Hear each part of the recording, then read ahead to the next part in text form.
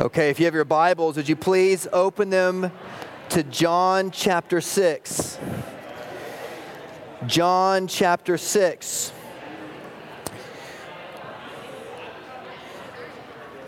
We are returning to the book of John from now until the beginning of Lent, which starts on the 1st of March. If you want to read along with your family the book of John, this would be a great time to read chapter 6, to study it together, to think about it together. You'll find on your bulletin, I don't remember what page it's on, you'll see it toward the very back. It's on page 11. I will include during January questions for you to ask your family. Our community groups are typically on a break in January, but that doesn't mean that discipleship's on a break. That doesn't mean that leadership is on a break. And so, dads, especially, if you need some encouragement to think with your brides, or you want to use the bulletin as a way to meditate on Scripture throughout the course of the week, then on page 11, there's some questions you can ask your family, you can think about together based upon the passage that I'll preach that week. So we're in John chapter 6. We're coming back to the book of John after a long hiatus, and so let me kind of reorient you to the landscape of the book of John. The book of John answers the question not so much what Jesus did, but why Jesus did what he did. It was written to the first century church, Jew and Gentile, in Asia Minor, in a world of rising tensions, to believe the gospel and to become this sort of community that the early church needed to become in a context where there was great opposition to the gospel, not unlike our world even today. John begins his book with a poem, and in that poem, he gives 7 different names of Jesus. And after that poem, then he shows how Jesus and John the Baptist met. And then John writes about how Jesus confronts 4 institutions of society in the life of an Israelite. The first institution was the family. He confronts the people at a wedding and turns water into wine at the wedding. The second institution Jesus goes after is the temple, the religious culture of the day. And then Jesus addresses a rabbi. He goes after the religious authorities. And then he meets a woman at a sacred well. The family, the religious culture, the religious authority, and then the sacred history of Israel. John says, confronts. And then John puts Jesus' life together in such a way that he then confronts the 4 feasts of Israel. And the first feast is the Shabbat, Sabbath, where, if you'll remember in our earlier study of John, Jesus just healed a man on the Sabbath. And the Jews get upset with Jesus because he apparently breaks the law of the Sabbath. And Jesus says to them, "My Father is working on the Sabbath, and so also am I." And then in chapter 6, Jesus addresses a second feast, the Feast of Passover. And as we'll see today, Jesus says that not only will I miraculously prepare bread for thousands, which leads the crowd to ask Jesus for more and more, but Jesus says, I am the bread that gives you eternal life. And we'll see that over the next several weeks. And Jesus turns from that feast, and then he goes to the Feast of Tabernacles and the first of chapter 7 through 10. And then finally he goes to the Feast of Hanukkah at the end of chapter 10 of the book of John, the rededication of the temple. And we'll get into it when time comes. What's important for us to know is that John intends to present his readers in the early church with a question. And he presents the question still to us today. John says this is who Jesus says he is. So the question is, for the first century church and for you and for me, who do you say he is? That was a question to the first century church, and that remains a question for you and me. John wants the first century church and us to become the kind of men and women who knows who Jesus is amidst the opposition to the gospel.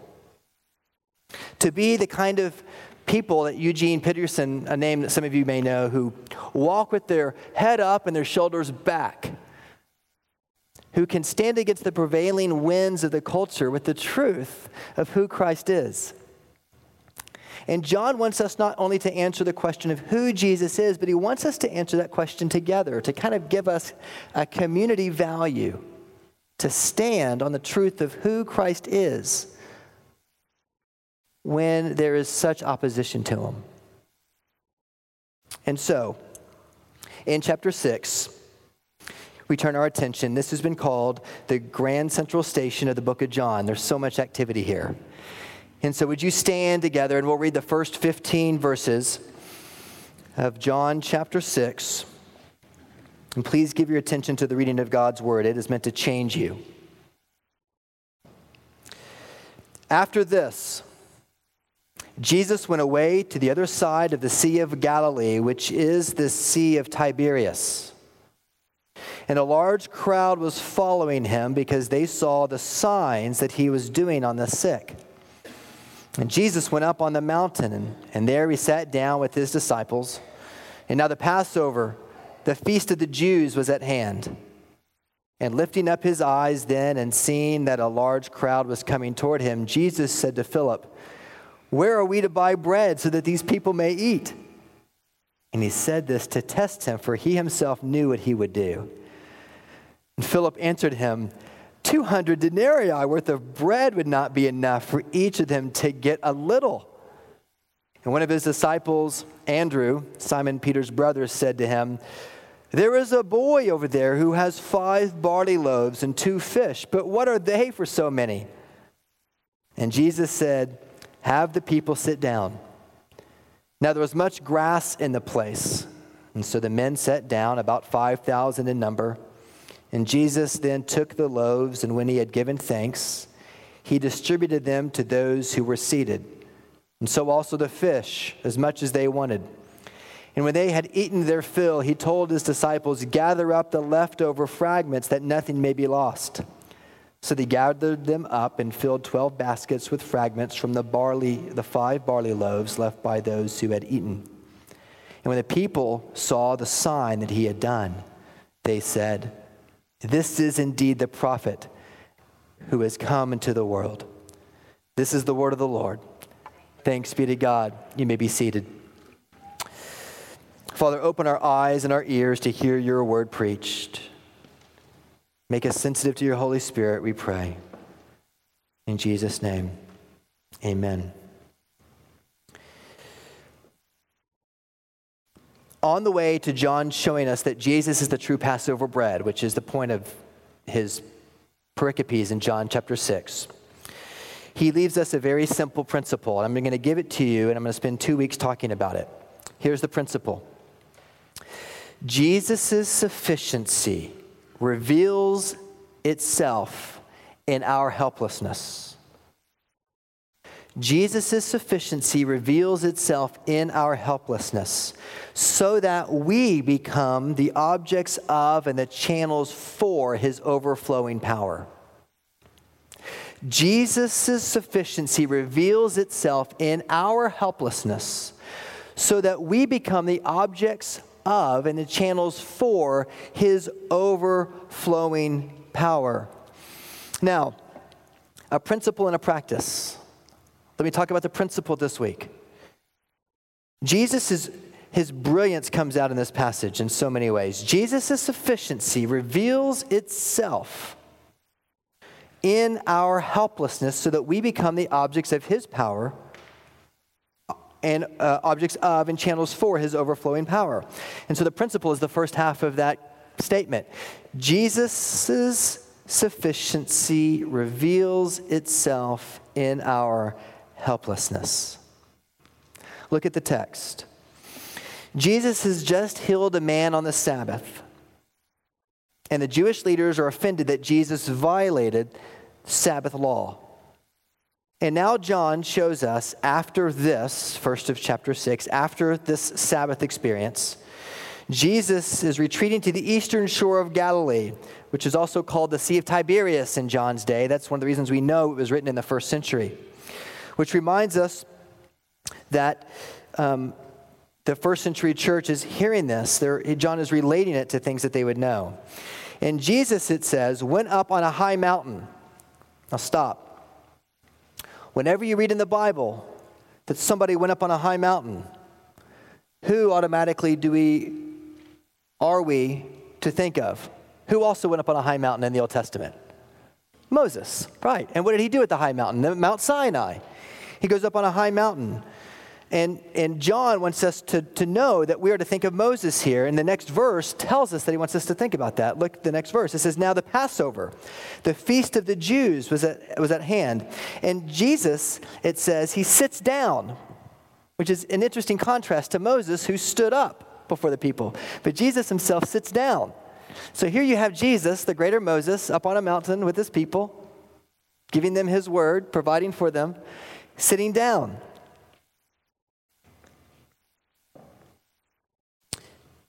The Passover happens in April or May every year. And the text alludes to that because it says in verse 10 that there was much grass in the place. The grass had started growing again. It was green. There was lots of space to sit down. And Jesus sees these people coming after him, coming for him. And it's not unlikely that this group of people who were following Jesus because of the signs that he was doing were a kind of small guerrilla force, like looking for the Messiah of Israel. They're following him. They're eager. These men may have had like adrenaline coursing through their veins, thinking that this is on the very beginning of what could be a revolt against the Romans, a war. And Jesus sees these men coming after him, following him as he does all these signs, wanting him to be the great political ruler, the Messiah of Israel. And Jesus, knowing what he has to do, I love this. He turns to Philip, who's one of the hometown boys of Bethesda. So Philip would know where all the local fast food joints are. And he looks to Philip and he asks him, where are we to buy bread so that these people may eat? Now, is that a fair question? There's 5,000 people out there, plus their families. It could have been 20,000 people. What do you mean, where are we to find food? 8 months' wage, Jesus wouldn't provide enough food to feed all these people. And I can, when you read this text, I can feel the anxiety that Philip is like running the math, and he's thinking, are you serious? Like, are we to plunder the temple treasury? Like, maybe if Judas would get his sticky fingers out of the cookie jar, maybe then we could have enough money to do this, but are you nuts? There's no way. And Andrew, who's another hometown boy, together with Peter, kind of sees the consternation of his friend. And so Andrew, like dripping with sarcasm, it seems in the text, although you can't quite pull it out of the Greek, it seems sarcastic. Andrew goes, well, hey,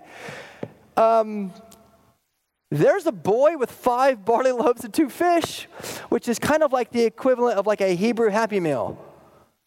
I mean, like, here you go, Jesus. Like here it is. Like, here we have a poor boy here who has barley, which is the bread of the poor. You know, Plato said that barley was only fit for men who were the most inconvenienced and for dogs. So here's barley, and here's 2 fish. And I can just sense Andrew is like, hey, Jesus. Well, we got 5 barley loaves and 2 fish. Go for it. And Jesus says, okay. And you can kind of sense like Peter looks at Andrew and he kind of like, are we doing this? Oh, he's praying. We're doing this. And Jesus gives thanks for the food. And then he distributes it. And Jesus puts his disciples in a crazy awkward situation. Like they're standing before 5,000 men and Jesus takes Andrew's suggestion serious. And the boy offers up his lunch, more on that next week, and Jesus begins to pray. And the 4th sign of the Gospel of John begins, that Jesus' sufficiency reveals itself in our helplessness. And Jesus feeds the 5,000, plus their families, up to 20,000 perhaps. So, how is Jesus sufficient for us? And there's 2 ways in the text that emerge. Let's touch on them. Jesus' sufficiency reveals itself in our helplessness. Let me help that land on you. Number 1, he shows his sufficiency in that Jesus is the source of life. My kids were watching National Geographic the other day, and Brain Games came on. Have you seen that show? The comedian Ben Bailey asks like brain teasers of everybody. And one of the brain teasers was, okay, you have to choose between 3 doors. And behind door number 1 are trained assassins, ninjas ready to kill you. Behind door number 2 is a hungry lion that hasn't eaten for 3 months. And behind door number 3 is a raging fire. You have to choose a door. Which door do you choose? And assuming you want the best chance of survival, which would you choose? The ninjas, the lion, or the raging fire? Huh? And there you go. I see some hands. Yeah, there's some brighter ones than me in that room. I was like, I don't know. Maybe the ninjas. I can probably take them. But the answer to the question was, of course, door number 2, because a lion who hadn't eaten in 3 months is a dead lion. And we all know that we have to have food, right? We have to have food to live. And, of course, Jesus knows that too. Like, these people are more than a little hangry. Like, they're looking for Jesus to do another sign, wanting him to be the political ruler of Israel. And so Jesus comes to this guerrilla force and feeds them. Isaiah 55, verses 1 and 2, speaks about the sustenance that God provides. And if you've ever taken the Lord's Supper from me and up here, then you've heard me often quote that verse. Come to me, everyone who thirsts, come to me. Come to the waters. You who have no money, come buy and eat. Don't spend your labor on that which is not food, and your effort on that which does not satisfy, but listen to me and delight yourself in the richest of fare, Isaiah says. It's a picture of Jesus. He's living that out here in John chapter 6. Most miracles in the Bible are restorative miracles. Like sight is giving back to the blind. Hearing is giving back to those who can't hear. The lame walks again. But this miracle, which is the only miracle aside from the resurrection that all 4 gospel writers talk about, interesting, isn't it? Is a sustaining miracle. For these people in the ancient Near East, bread and water were the basics of life, kind of like Chick-fil-A waffle fries. And bread and water was the motivation for so many of their meals. How do we, when a father would go on a journey, he would ask 2 questions. Where is a good well where I can draw water, and where can we start a fire to then bake bread? The entire civilization revolved around bread and water, which leads us to the second thing that it shows us about how Jesus is our sufficiency. Not only is he our source of life, but Jesus came primarily not to give us bread, but to be bread. In the Old Testament, people cried and grumbled because they couldn't find bread and water, and so God provided for them in the Old Testament wilderness, didn't they? He provided manna. It was like the size of coriander seed, but it was white. That you could grind it down, you could bake it, and it tasted like kind of like crackers, like wafers with honey, it says in the Old Testament. And Jesus provided it, and they didn't really know what it was, and so they called it manna, which in Hebrew means what? Like, what is it? That's what it means. What is it? What is manna? And Jesus provided bread and water for them. And Jesus today says, listen, I did not come merely to give you a good meal for another day, but I want to give you what you need for eternal life. He said to the woman at the well in chapter 4, I am the wellspring of life. I am the living water. And then in chapter 6, he says, I am the bread of life. I am what you need for the sustenance of your life. And some of us can relate to the disciples.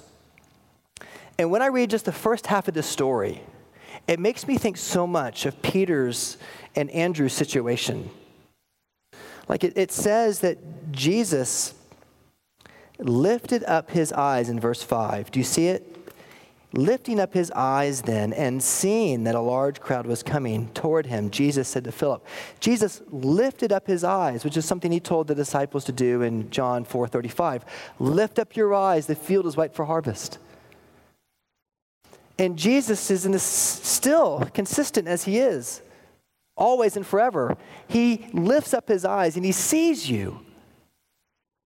And he knows your situation. And he wants you to know today that his sufficiency is revealed in your helplessness. And not only that, but Jesus may ask you some very unfair questions, you may think, in your life. Jesus asked Peter, where are we to buy bread for all these people? And some of you feel like Jesus is asking you some really unfair questions. How you are to live with this family. Doesn't seem fair. You are to endure through this suffering. And to us, the questions that the Holy Spirit asks of us often don't seem fair, do they? But I want you to hear Peter, and I want you to put yourself in Peter's shoes, because many of you are right there. And John wants his audience to be able to relate to Peter, because Jesus has asked Peter what looks at face value to be a very unfair question. What's he asking you that seems unfair?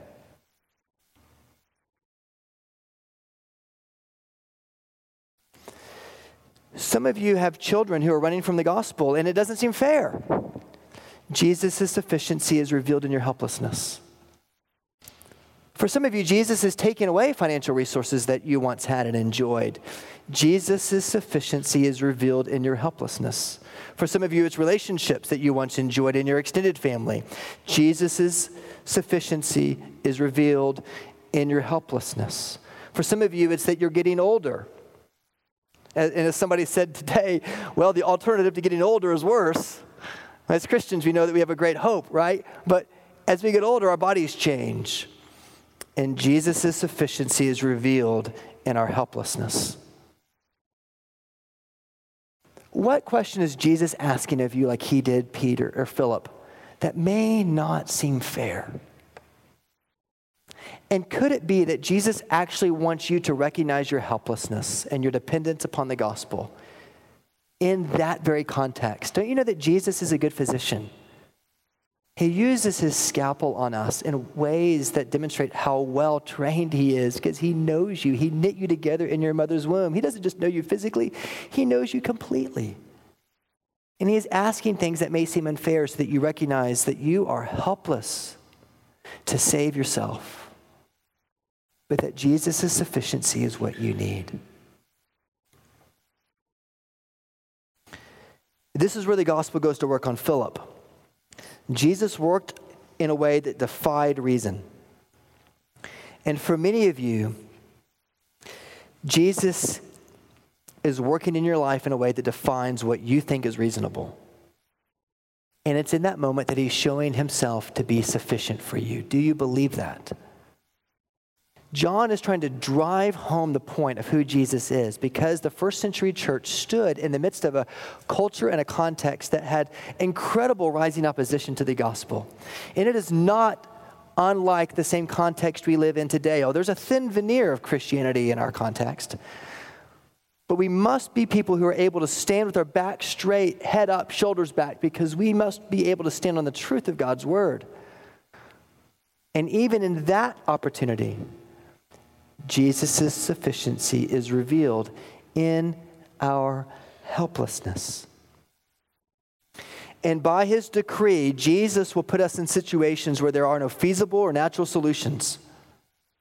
Because Jesus did not come to give us bread, but he came to be bread. Jesus isn't just the one who gives us life, he is the source of life for us.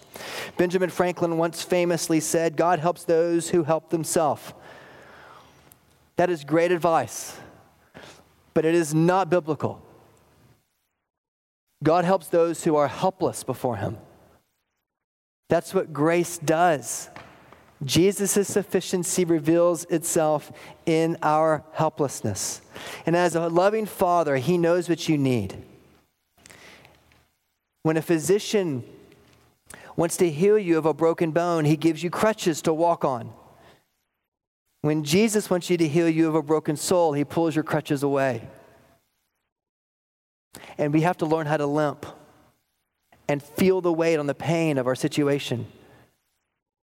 He takes from you, but his yoke, it says in Matthew 11, is not burdensome. It is easy and it is light when you see that Jesus' sufficiency is revealed in our helplessness. Jesus is the source of life. Are you exhausted trying to find contentment? Or would you hear your Savior say to you, I know what you need? And yes, we're doing this. I'm the source of life. I came not to give you bread, but I came to be bread. I want to show you the extent of my love for you, which he ultimately did. For those of us who stand on this side of history, we can see that he did that at the cross. And his blood flowed from wounded side with hands and feet stretched out wide to answer what was unfair, save those who don't seem to care. Yet in his love, he complied to be the bread God supplied to feed the world by the cross and let none escape by loss. No, he will not let you go. He wants you to overflow, to join his purpose and plan. The question is, will you take his hand? Amen. Let's pray. Father, thank you that you